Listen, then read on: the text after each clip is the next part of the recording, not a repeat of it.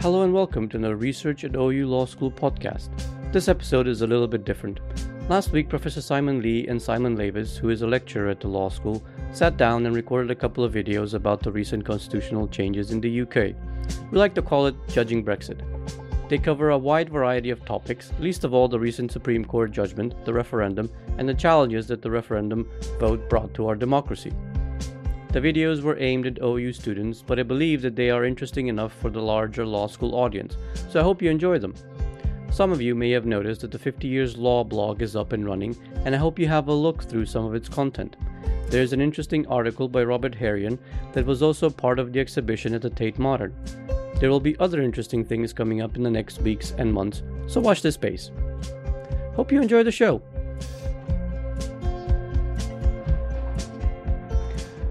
So the Supreme Court came out with a very big judgment in constitutional law, just as many students all over the country, not just Open University law students, would be starting a course in constitutional law. So I guess that's exciting, but also possibly terrifying for students. Yeah, it seems to have kicked up a certain amount of, we could call it excitement, but also trepidation about what it means for the studies of constitutional law, as I understand them. And whether this changes everything about the Constitution and constitutional law, or what they really need to know about it for the upcoming year. From that point of view, it's better that it's happened at the beginning of the course rather than just the week before the exam. But it's a good illustration of a general principle about studying law, that part of the challenge is to see how some new development fits in often centuries of tradition, and not to be intimidated by that, but to look forward to it and to understand why the law may be evolving. Absolutely, and also the new developments in law happen. Laws are passed that might change fundamental aspects of criminal law or other areas of law during the course, and it's something you just sort of have to get to grips with. But in public law, it's been a bit more unusual for things to come out that are so newsworthy and seem to so have a potentially radical impact on the kind of study of the subject. It's a bit more slow-moving, sort of evolving field usually, but it's a bit more exciting at the moment. Yes, so to reassure students, it's always going to be the case that if the Supreme Court's looking at an issue, there must be a way of arguing it on either side. Otherwise, it just wouldn't be there by definition. So some set of lawyers are being paid a lot of money to argue the best possible case against the government and for the government. So a student ought to be able to pick up how to structure an argument for either side. And then often, not in this case, but often the judges give different judgments. But even in this case where there's one judgment, which perhaps we can talk about on another occasion, even then we know that senior judges hearing it at first instance disagreed with the Supreme Court. And in Scotland and in England and Wales, judges disagreed with one another. So disagreement is not something to be feared. No, that's right. There were quite senior judges in both England and Scotland who heard the case and came up with very different outcomes based on very different reasoning. And so, it's possible to reasonably disagree about these things. And as you say, the Supreme Court judgment was unanimous, which is something that was quite interesting about it. But again, there were arguments put forward by both parties, and law and the development of law, especially in the courts, is often all about that sort of dialectic, that sort of arguing out the case in the context of the law. Yes, I guess a new student might also think, does it matter what I believe about Brexit, and are the Supreme Court judges somehow infiltrating their views about Brexit, the substantive issue, into their judgments? And from my point of view as an examiner, as well as a teacher, we're never in law going to be judging people according to whether they agree with us on the underlying merits. No, absolutely not. It's about making a good, reasoned legal argument in your sort of depending on what your assessment is, but in for the examiner, rather than which view you have on Brexit either way. And then therefore it's also kind of sensible not to just because the political views on Brexit may not be germane to the legal issue you're arguing, you don't necessarily have to talk about the political views on Brexit to answer the legal question. So I wonder if we could help students by perhaps giving a little bit of background about our own interests. Your own research looks primarily at a particular period of history. Maybe we come to that in a second. But I thought if I could just say, when I was a student, which is such a long time ago, it was 1976 to 79, and I studied European, as it was then called, European Community Law. So the European Communities Act was in 1972. We joined on the 1st of January 1973. There was a referendum in 1975. I voted to stay in the European community as was in 1975. I just turned 18, so it's the first time I got to vote. I took my A-levels. In 1976 I went to university. I was studying European community law.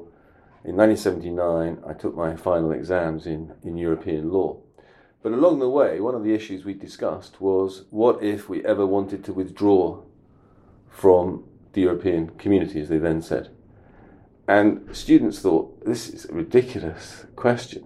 I mean, why are we talking about that? Why don't we look at the real issues?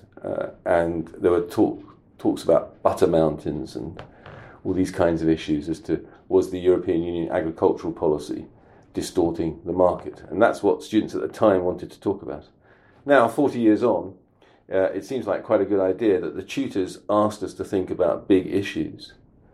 And so even if the question doesn't come up in the exam, that's not all the law degree is about.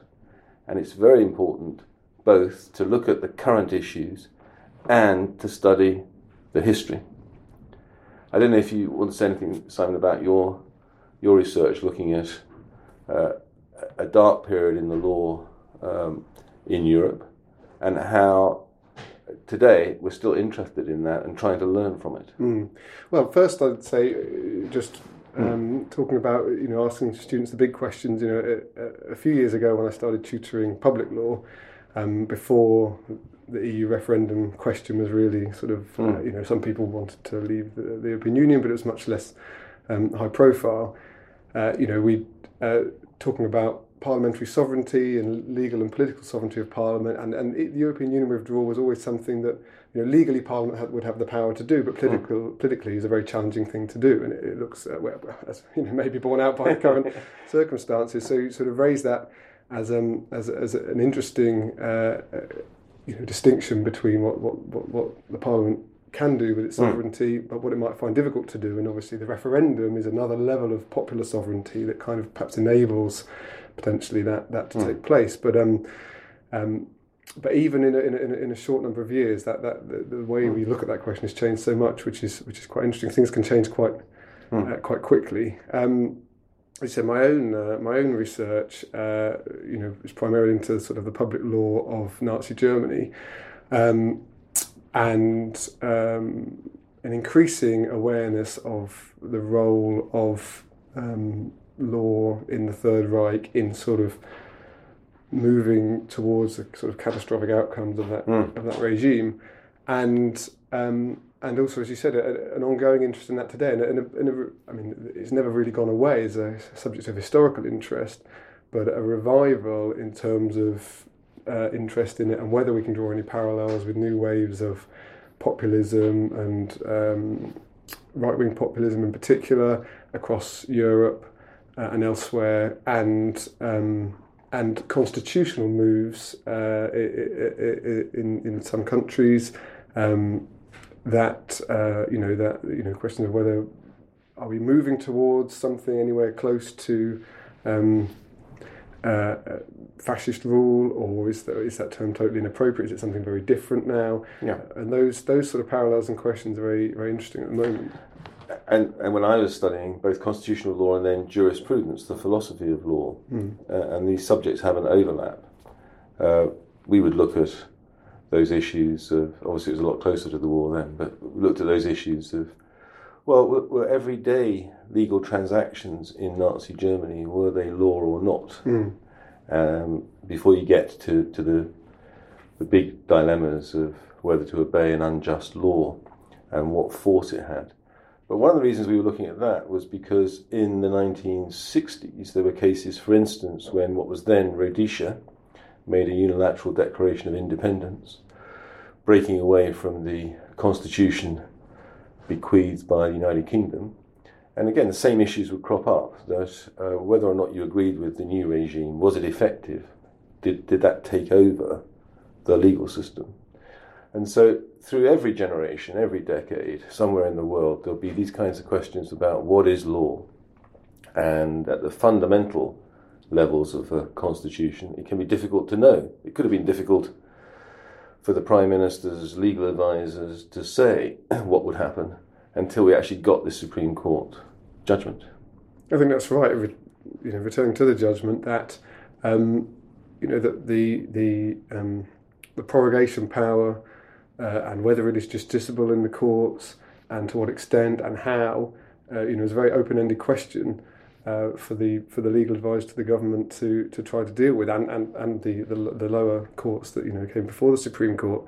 So it's very much a question of where the law sits, especially, it happens in countries with a written constitution as well, but especially where you don't have a codified constitution and there are sort of potential gaps or flexibilities in the constitution that need to be established and filled out sort of as you go along, as cases arrive in the common law system. Well, in another conversation, we'll look at the judgment. But just to conclude on this then, I'm struck by how events in the wider world mirror the hypothetical questions I was asked as a student, not only in this case, but for instance, Extinction Rebellion tactics of protest, gluing themselves to the ground or to a building or to a lorry. It's the kind of question we always asked in constitutional law problems. If there's a demonstration and people are doing this, do the police have powers to do that? And similarly then, I think the conclusion of this conversation is that if students have been asked, say, last year, should a Prime Minister try to prorogue Parliament for 5 weeks just before a Brexit deadline, would the courts intervene? You could have answered it in different ways. You could have answered it like the Attorney General seems to have done and said, no, it's not justiciable. Or you could have been more adventurous and said, I think the courts would intervene if you made that kind of bold decision as a Prime Minister. That would be subject to challenge. But either way, we, the examiners, would be looking at your arguments, not necessarily whether we agree with you on the outcome. Yes. So let's turn to the judgment in the recent Supreme Court prorogation case. Mm-hmm. Sometimes people call it Miller 2, sometimes Cherry, sometimes prorogation, sometimes Supreme Court case. But everybody knows what we're talking about, which is in itself quite interesting and quite different from the days when I studied law a long time ago, when you wouldn't know that it was then the House of Lords Judicial Committee was giving a judgment. You certainly couldn't see it on TV or hear it on the radio. And it being before the internet, you wouldn't have got a hold of a copy of the judgment. But here we are sitting with this judgment. And the first thing which strikes me is there are 11 judges. And the second thing which strikes me is that they've all agreed on a single judgment. So from the point of view of students, maybe in a group, again, whether they're Open University students or not, would it actually be easier to write a judgment collectively as a group or to write it on your own? And why do it as one judgment when the law often has different judges giving what their own view is? So that's an interesting feature of the judgment before we get to the first paragraph. Yes, it is. And I think it may be, it's a challenge of it having to be written so quickly because it came out so soon after the case was decided in a couple of days, to get everyone sort of on the same page, literally and figuratively, but also perhaps, a kind of focus to do so because, to marshal, a handful of different judgments, written separately and try and work out the kind of common reasoning or whatever, could be more challenging. So maybe it may be partly a function of what would be the circumstances as well. But yeah, in this case, to have so many eminent judges in agreement and finding a path through such a complex and politically heated legal issue, with reaching the same judgment is quite interesting. So anybody can just put into a search engine Supreme Court judgment. You'll find it very easily. And on the first page, it also tells you that the judgment was given on the 24th of September, which was a Tuesday, and the hearing had been the 17th, 18th, and 19th. So I think in their minds, they wanted to give judgment within a week. And that's a phenomenal achievement. The case itself had only started in the lower courts relatively recently. They had 3 days of hearing, and when you get the judgment, you turn to the second and third pages, and it's got a long list of lawyers. There's a lot of lawyers involved in this, because it's not just the two sides, there's also people intervening. And one of those interveners was Sir John Major, a previous Prime Minister, who clearly had quite an influence on proceedings. Another one was Baroness Shami Chakrabarti, the Shadow Attorney General, also I think influential. So there's a lot of lawyers involved, a lot of work by them, obviously. And then we get to the judgment itself, and it's given by, it says, Lady Hale and Lord Reed, who's the Deputy President of the Supreme Court, and is going to succeed her at the beginning of next year when she has to retire. He's going to be the next president. And the two of them are giving the judgment, although you probably heard or saw on radio or TV Lady Hale giving a summary of it. But the two of them are giving it on behalf of the court. So it's a single judgment of everybody. That is unusual, as we've said. What would you do, Simon, if you were a judge and you didn't actually agree with one of the 60, 70 paragraphs? Would you say, well, I'm going to dissent, or I'm going to give my own concurring judgment? I want to stick out for this paragraph. Or would you say, okay, whatever, let's drop what I'm saying here? It's an interesting question. Yeah, maybe somewhere in between complete blasé and absolute. But yeah, you often, there will be other judgments that in large part agree with the sort of lead judgment, as it were, but on certain issues have some discrepancies or want to make a slightly different argument or bring out different reasoning. And then dissenting judgments which may agree in some areas but disagree in fundamental areas that mean they are dissents. So it is quite an achievement and quite unusual to find this. And I think reading the judgment, perhaps that is why it is quite narrowly and carefully constructed, in order that, or not, the way they could find to agree was to construct the argument in quite a narrow way, sort of carve a very sort of careful path through the legal issues and the constitutional issues. Yes, so one thing these 11 judges might have done, and a group might do if they have an exercise as a set of students, you might say, whatever we're going to decide, let's decide unanimously, because otherwise our judgment is going to be picked apart by people who disagree. Now, often you don't do that, but supposing you were going to do that, then you say, well, somebody, why don't you draft it? And I think it tends then to be a more bland, a more high-level, abstract judgment, rather than going into too much detail, because the more detail you go into, one of the 11 might disagree. But we can compare this with the first Miller case, which was heard in December 2016, and judgment was given in January 2017. And also again, in quite short order at the time, I thought that was amazingly fast. Yeah. And anybody can read that, and that's got a majority judgment of 8 of the 11, a slightly different group of 11. But then there are 3 dissents, and you can look at why they disagree, and that's the normal interplay. So they're talking about a prerogative power, whatever that is, and there's a lot of debate about that in constitutional law. And one of the issues is whether the prerogative is justiciable, which is quite difficult even to say, let alone to understand. Do you think that the judges have explained their position on that well? Yeah, I think generally the judgment is firstly quite short for a Supreme Court judgment, or any court judgment, especially on a complex case. It helps that there's a single judgment in a way, but it's quite short. And in general, it's quite clearly and accessibly written, so a good one for students to read. I think the language is very clear. Yeah. So yeah, they do sort of carefully walk through and explain the prerogative power and the proceedings that led to this point as well. So I think that is quite well done. So they could have gone down the route of saying this isn't something that we should look at, and the word for that is it's not justiciable, it's not capable of being judged. And the court below in the system of England and Wales, which adopted that approach, was saying because there's no real yardstick by which lawyers can judge, it's more a question of politics. You prorogue for 5 weeks or 2 weeks or 2 months. Where are you going to draw the line and what are you going to relate it to? But they took a different view.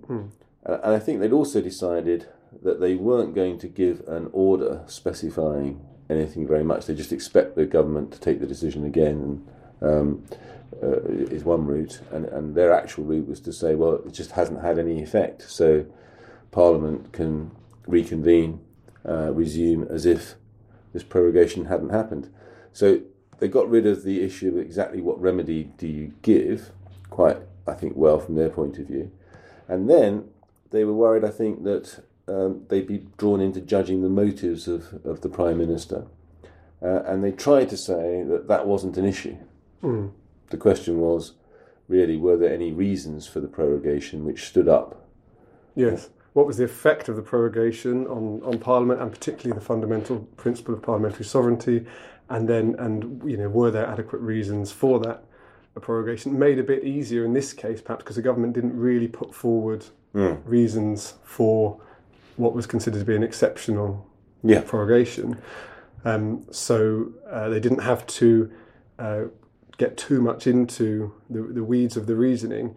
But all of those points you raised are really on the question of the boundary between the law and the politics. And the court in this case, and generally very much trying to stay within the realm of interpreting the law and not making political judgments and political decisions, and questioning the motives of the government might have been moving too much into the political sphere.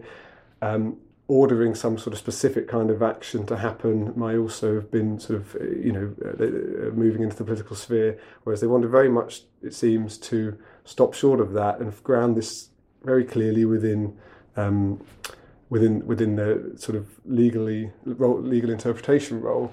And they talk a bit about the separation of powers in the judgment in terms of sort of those questions.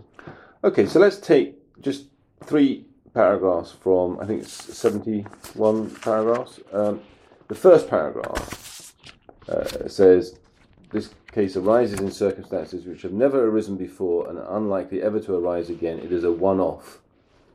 But our law is used to rising to such challenges and supplies us with the legal tools to enable us to reason to a solution.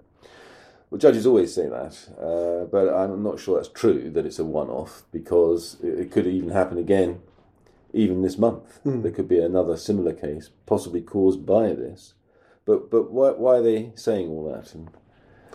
Well, there's a sense in which every case is a unique set of specific set of facts, and also a sense in which there's a kind of more universal rule or principle that can be drawn out of it. And one of the challenges of a student is to, studying the subject is to, look at a different fact pattern and figure out where the analogies are with the existing case and where the differences are, where the distinctions are. And judges do the same thing, looking at past cases and trying to work out where the analogies can be drawn that mean that principles can be taken over from other cases in the common law system. Okay, so right at the beginning we can be sceptical. And I want to point next into paragraph 7, where they say, technically the result of the referendum was not legally binding, but the government had pledged to honour the result and it's since been treated as politically and democratically binding.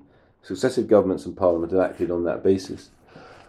I'm not sure that that's right. It seems to me quite a lot of people in Parliament don't agree that it's binding, and whatever technically means and whatever democratically binding means, this is very controversial, but they state it as if everyone knows.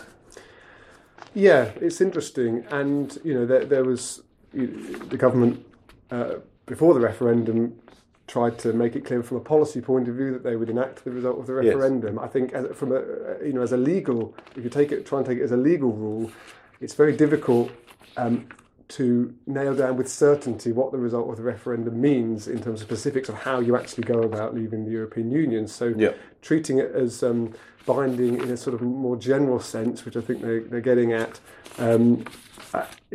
it's perhaps different from actually saying that it's binding in any specific way that could be performed by the government and Parliament. But it is controversial, and perhaps the court there at least saying that we are not, we're not questioning the result of the referendum here in this judgment. That is not our purpose here. That's again a political issue. What we're doing is accepting that the government is trying to enact, and Parliament too, to an extent, trying to give effect to the result of the referendum. But we have to deal with this legal question in front of us. Okay, and finally, for this part of our conversation.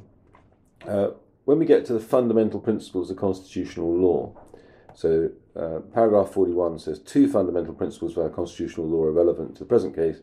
The first is the principle of parliamentary sovereignty.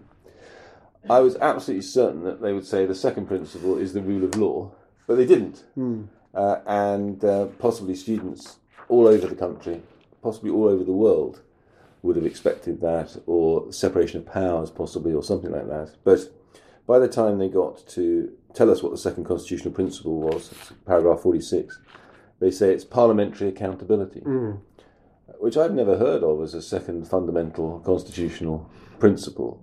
And I went into a legal bookshop in the Inns of Court in London last week, and I looked in all the constitutional law books. I couldn't see any which had this principle in them. So what do you think about that as somebody teaching public law?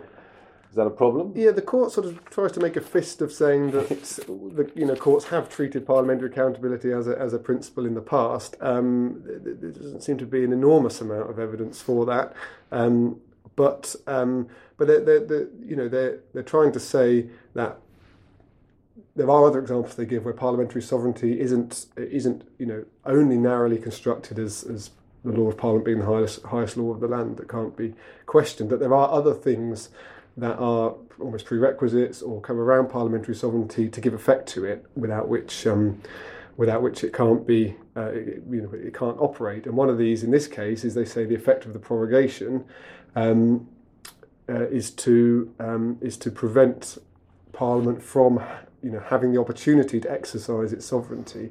And so they're seeing parliamentary accountability as a principle in the sense that it underpins the most fundamental principle of the Constitution, parliamentary sovereignty.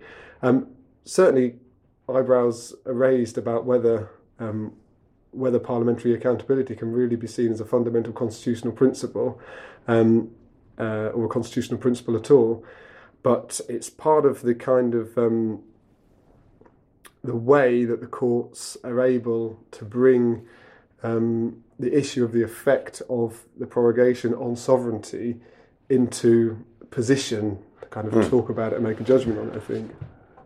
Thank you. So it doesn't seem as if it really was a fundamental principle, but maybe it is now. Because the Supreme Court has maybe cited as such in future. And so the next time, of course they said there wasn't really going to be a next time because it was a one-off, but we can ignore that perhaps for these purposes and say there probably will be a next time. It might come soon. And supposing it was something to do with the referendum and its impact, people might say, well, that paragraph 7, don't worry about that because that wasn't really central to this decision. That was, what the lawyer says, obiter dicta, comments by the way.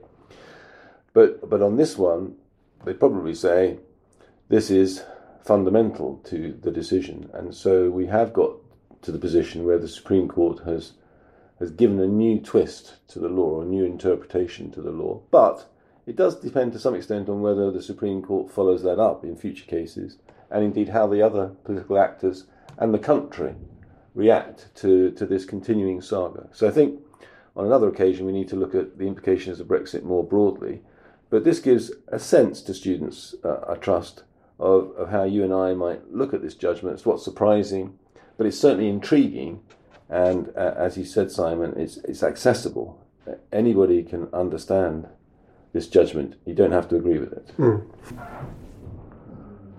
So, Simon, by popular demand, people seem to want to know more about the detail of the case. For instance, some of the terminology is a bit confusing to new students of the law. So just what is a prerogative? How has it evolved? and how the courts managed to say it's up to them to decide, in this case anyway, whether or not it's been exercised properly. Yeah, it's interesting. One of the main principles that is talked about around this case is parliamentary sovereignty. But while that is important to the case, it's first and foremost about the court's ability to review, what is called a prerogative power. And the prerogative powers are effectively the powers of the executive branch, the government, independent of the law of Parliament and the common law to do things. So they are the residue of what used to be the monarch's powers to do things that are sort of left over and that Parliament hasn't taken upon itself.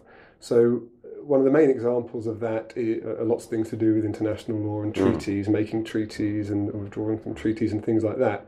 And in the first Miller case, that was one of the, that was why it was such an interesting and difficult question for the courts, because on the face of it, it is a prerogative power of the executive to be able to, conduct and withdraw from treaties. But in the case of the treaties around the European Union, we have the European Communities Act and UK law, and a very complex integration of the systems. And so whether in that particular case the executive could notify the Union of wanting to withdraw from the European Union, independent of Parliament, say, was up for grabs. But yeah, that's kind of one of the main areas where prerogative power exists, but it exists in a number of different areas. And a lot of the areas are, bordering on essentially political questions and decisions. So the issue in this case about the justiciability of prerogative powers, or this prerogative power to probe Parliament, whether the Supreme Court has within its jurisdiction the ability to make this decision is there because proroguing Parliament may be seen as an essentially political act. Yes. So this takes us to issues about the Constitution.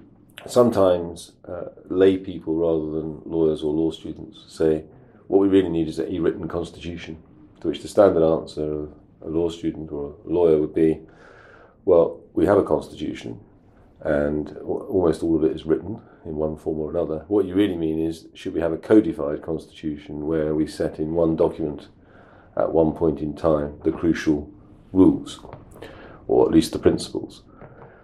And the argument against that is, well, it would soon become out of date because you need to keep the law in tune with the times. And for instance, if you'd done it 200 years ago, it wouldn't have included votes for women.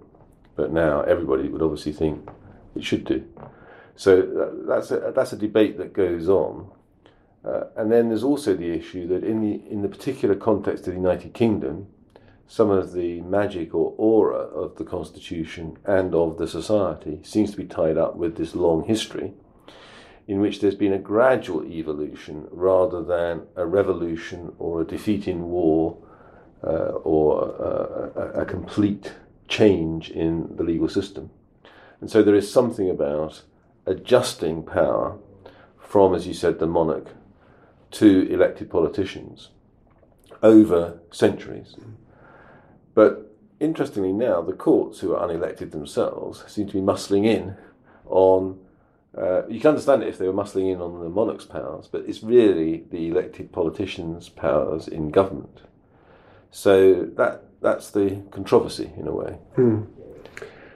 And in this case, it's often said in defence of courts, in a way, they can only deal with the cases that are put before them, and they muscling in perhaps suggests a slightly more proactive stance they have, whereas they could have said this is not just discipline and left it at that. But as to some extent the lower court in England did, but they when they're asked to decide a question, ultimately when no one else can decide it.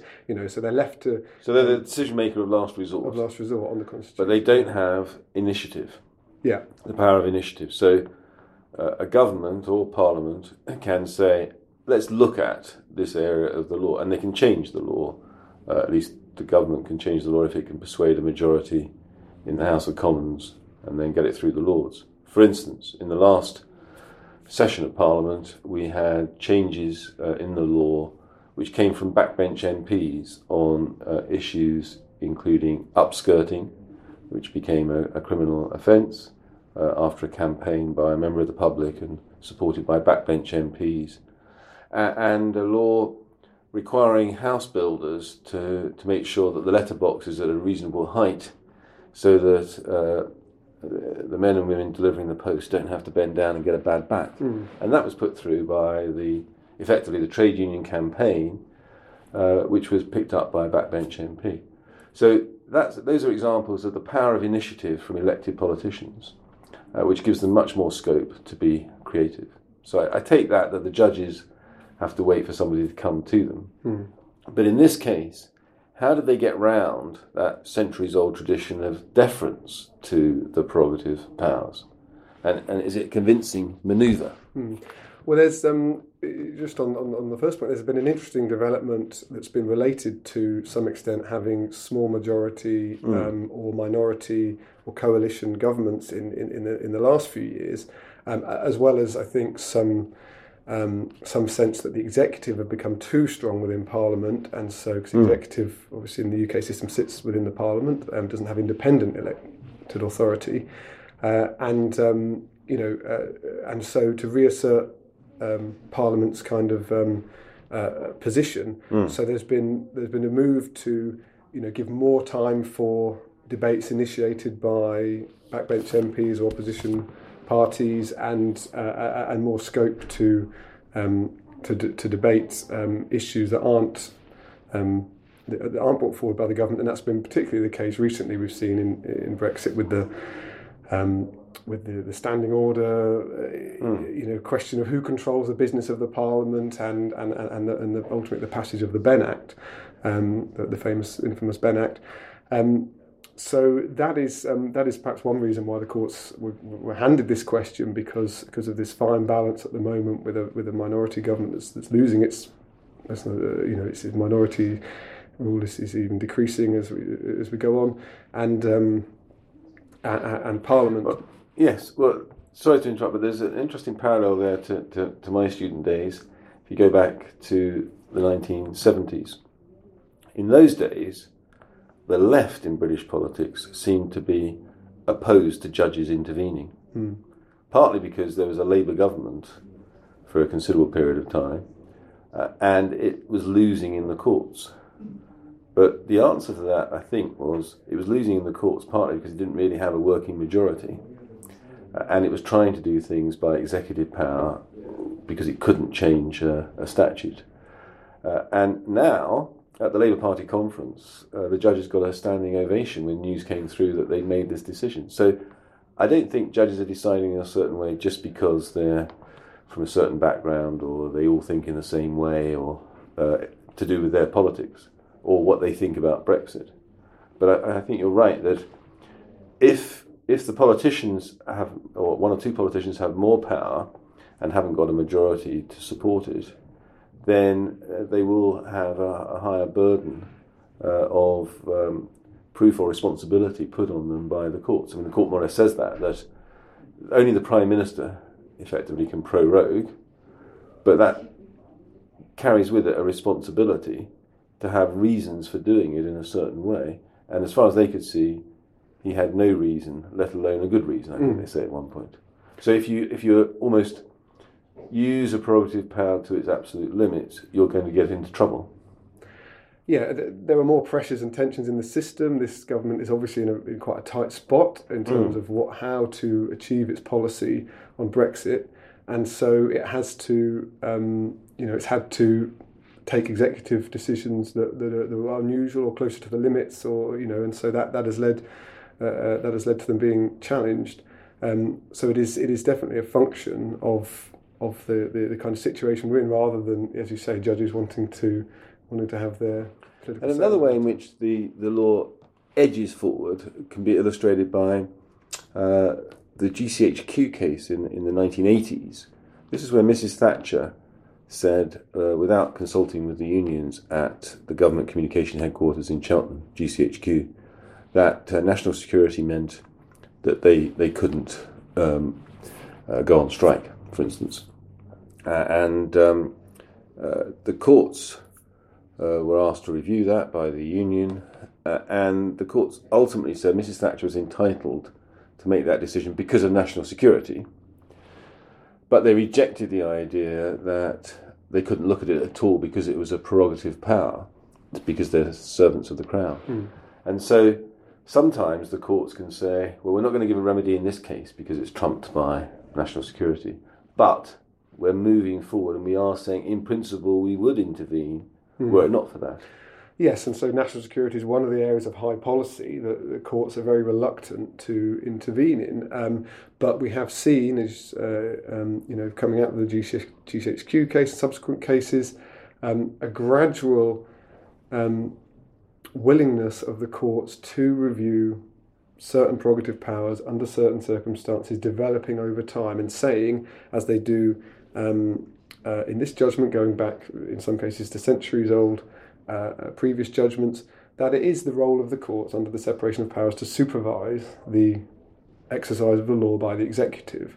And so to come back to this question of deference to the government and whether the moves of the court are convincing, they say they sort of take very careful steps, each one, well not every one, but in some cases kind of moving that sort of law that in terms of the ability of the courts to review the prerogative power and this particular prerogative power and on what grounds they've done so, moving the law forward slightly in some areas and other areas in order to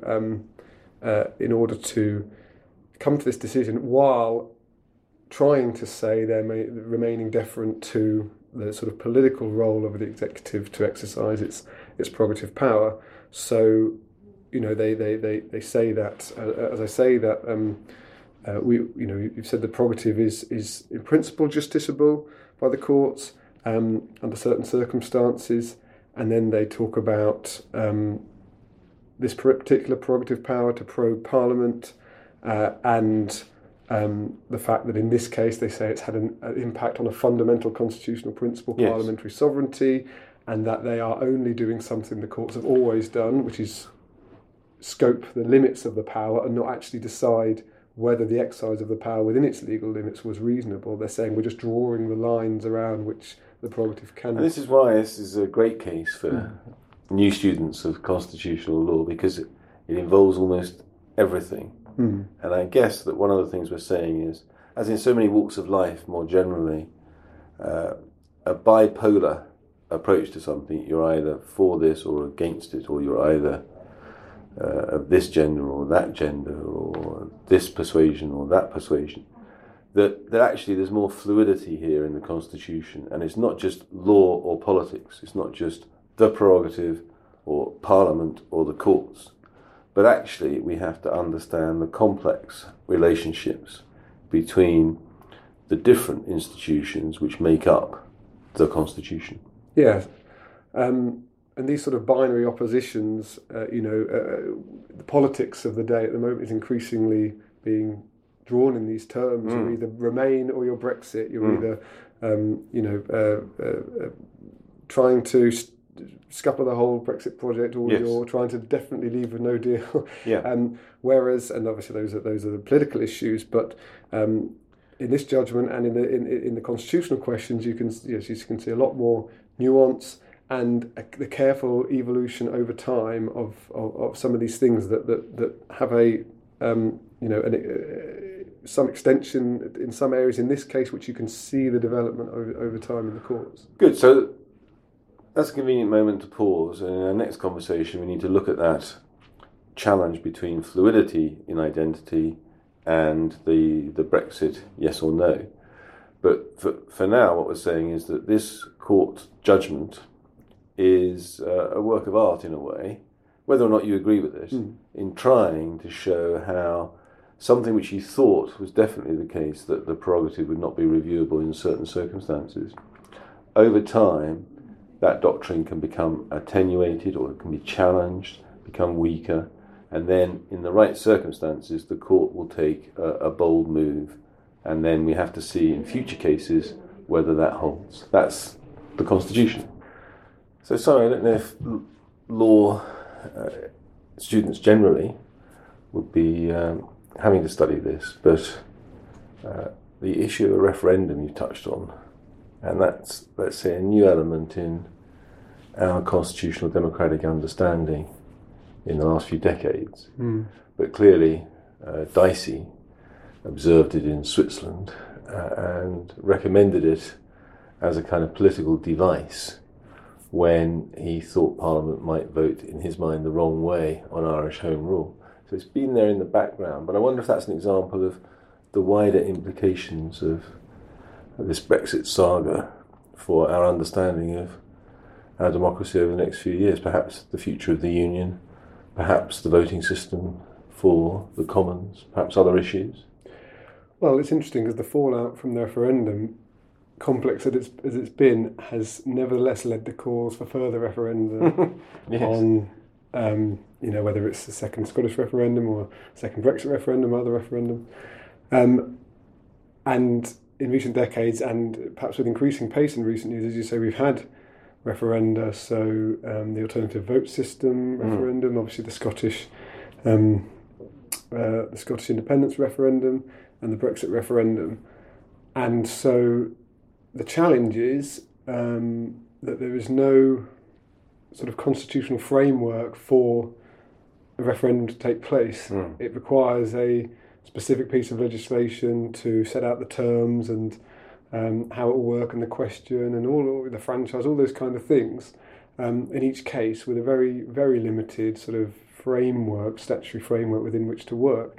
So there isn't, and even beyond that, the kind of the sovereign role of the people underpinning the kind of formal sovereignty of Parliament is not really that well elucidated, understood within the Constitution. And again, broadly, it's perhaps an example of where Parliament in an individual statute can do something like that. But it could do things like introduce the Fixed Term Parliaments Act, for example, which may have served its purpose narrowly between 2010 and 2015 with a coalition government, but now it's causing all sorts of problems for a government desperate for an election and a Parliament, that has other priorities at this moment. And whether the individual statutes on devolution to the nations, House of Lords reform, and things like that, a lot of the times they're individual moves that lack a kind of constitutional framework within which they sit, but they're big constitutional moves, so it becomes quite a challenge, quite a tension within the Constitution. Yes, so you might have thought that referendums wouldn't be very popular now, given the mess, but the reaction seems to be more, as you say, partly we may need another referendum to sort this one out, but also we need to learn lessons from what's gone right or wrong in not just this referendum, but the Scottish independence referendum. One of the things seems to be the use of it as a political device on the assumption that the government that's called it thinks it's going to win, without really thinking through what happens if you lose. Yes. That seems to be a big concern. And there would be ways of sorting that out, wouldn't there, in terms of some independent body monitoring. At the moment, the actual question has to be approved, but it could look at the conditions under which the whole thing is conducted. For instance, in Ireland, there have been various referendums on, for instance, abortion law, and it's gone different ways. But ultimately, the last time the people in the Republic of Ireland voted, it was clearly set out the kind of law that would come in if they voted to allow it at all. And with the benefit of hindsight, you might say, the kind of deal that might have been aimed for, obviously you can't be certain what the other side in the negotiation will agree, but the kind of deal that might be aimed for could have been set out, I suppose. Even early on in the saga after the referendum, we heard talk of Canada or Norway plus or plus plus. There were ways of describing the kind of thing you're aiming for. Do you think that's the way that the Constitution will go? I think to try and overcome this sort of chaos, if we're going to continue to use referendums, you need some sort of small formal structure. Because, you mentioned the last Irish referendum, also there seemed to be a much more structured, deliberative process as part of that decision, whereas this, Brexit referendum seemed a much more piecemeal ad hoc process. So it was announced it would happen, legislation was passed, then it's only an advisory, it's a political move in Darcynian terms because it's only advisory, and nothing in the statute said it would be seen as binding. But then the government took a policy decision to say it would be implemented. But then because the government effectively lost, then it resigned. David Cameron resigned as Prime Minister. And so, a new government took over. And so, yes, there was no certainty, no structure, no thinking about, I suppose, what would happen next if the government lost, beyond perhaps resigning. And perhaps because they weren't expecting to. And I think that it could be a lesson, hopefully, to future governments in that they weren't that far away from losing the Scottish independence referendum, and did lose from the government of the day's point of view the Brexit referendum.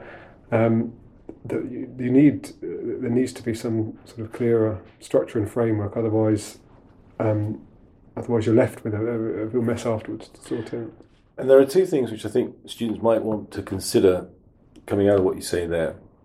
One is, you might want to pluck an example from another jurisdiction. We've chosen ones close to home. But let's take another example. New Zealand, the Prime Minister a few years back decided, almost out of thin air, to raise the issue whether there should be a new flag, because at the moment it contains a small version of the Union flag or the Union Jack. But that was agreed that they would look at it. And they had a good process, I think, which was to commission or to invite designs and to commission designs, to have a process, a long list, a short list. Then the public voted on the best alternative. Once they got that, they then had a referendum on the best alternative against the current flag, and the current flag won. So you could say, well, it was a waste of time, but actually it was probably a good process to go through. And something like that, depending on what the issue is, obviously, but something like that could be considered. But if somebody in constitutional law classes says, what about America, Switzerland, Ireland, New Zealand, then we have that process of legal reasoning or any kind of reasoning, which is, well, there are some similarities, but maybe you're talking about a different kind of culture, political culture, different kind of issue, different time. And I think that's an important issue. That's number one. Number two is, have we ended up trivializing the vote in a political context? Possibly because we're now used to voting in other contexts. If you vote for X Factor, Britain's Got Talent, Love Island, I'm a Celebrity, Strictly Come Dancing. Yeah. If you're voting a couple of years ago to keep in Ed Balls because you think it's funny, then when you've got a referendum involving people like Ed Balls, do you vote for or against a proposition because you don't like Mr. Cameron or Mr. Johnson or whoever it might be? Or can we all see that these are different and you might have a bit of fun with some vote, but this is very serious? So two questions. What's the value of comparative law or politics? And secondly, what about the vote itself? Oh, easy questions. By the way, I think Ed Balls was a better dancer than he was given credit for. I thought you were going to say that he was a politician. No, well, also. I think comparative law is very useful. I think we teach comparative aspects to the UK Constitution here and public law, and I think that it is important to set in context the UK Constitution, which can often be seen as a unique outcome of a specific historical process, which it is, but so is every constitution, and you can see still dealing with similar issues in many cases. But you do need to, some constitutional frameworks have codified accounting for referendums in there, and obviously the UK uncodified constitution doesn't have. So you do have to be careful when making comparisons, what you're comparing, how you're comparing, and which things are like for like. And it's a political culture is as much a part of that as kind of legal doctrine.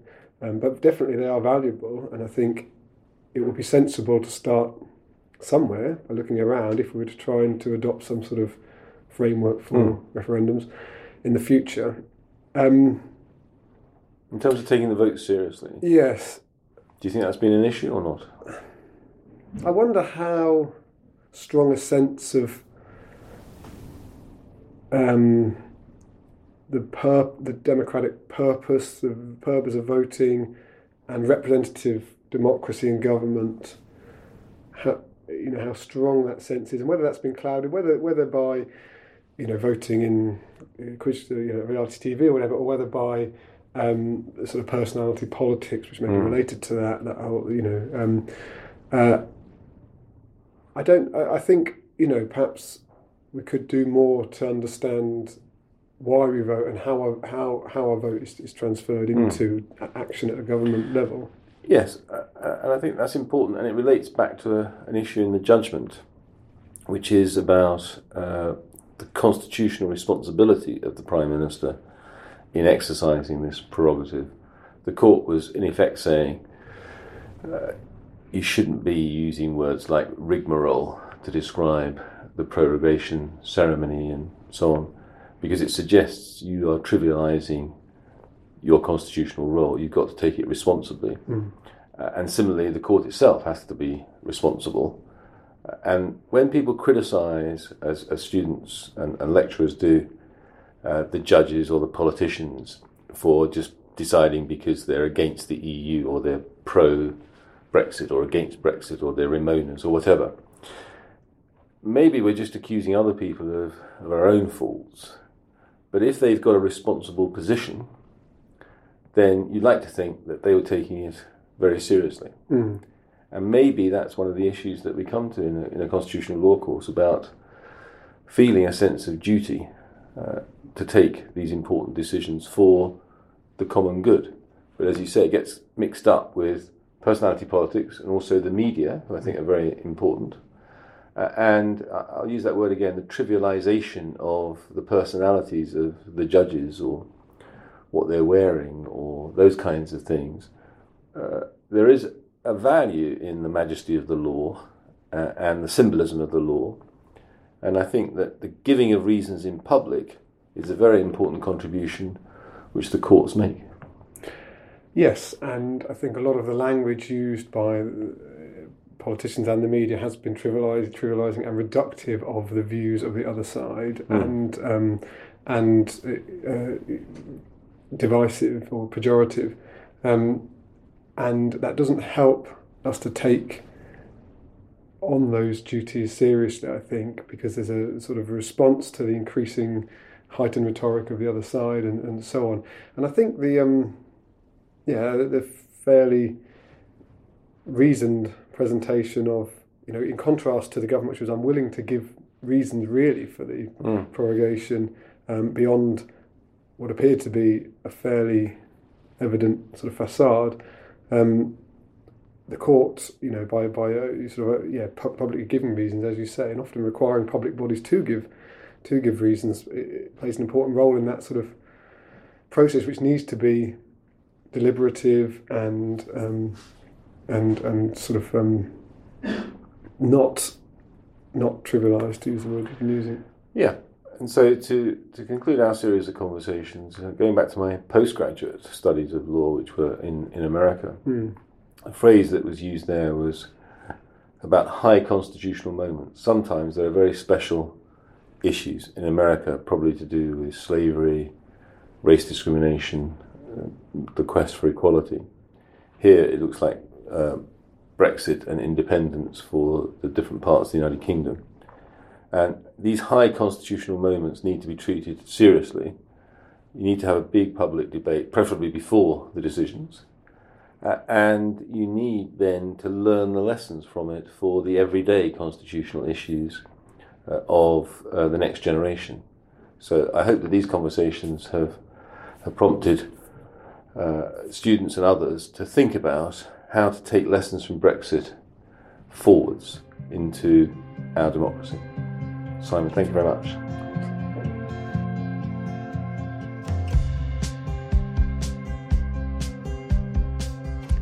Again, thank you for listening to this podcast. As ever, you can find out more about the law school at our website. Don't forget to also visit the 50 Years blog. You can find the link to it in the show notes. The music in the background is Endless Love by Dirty Mac. Take care and hope to see you again.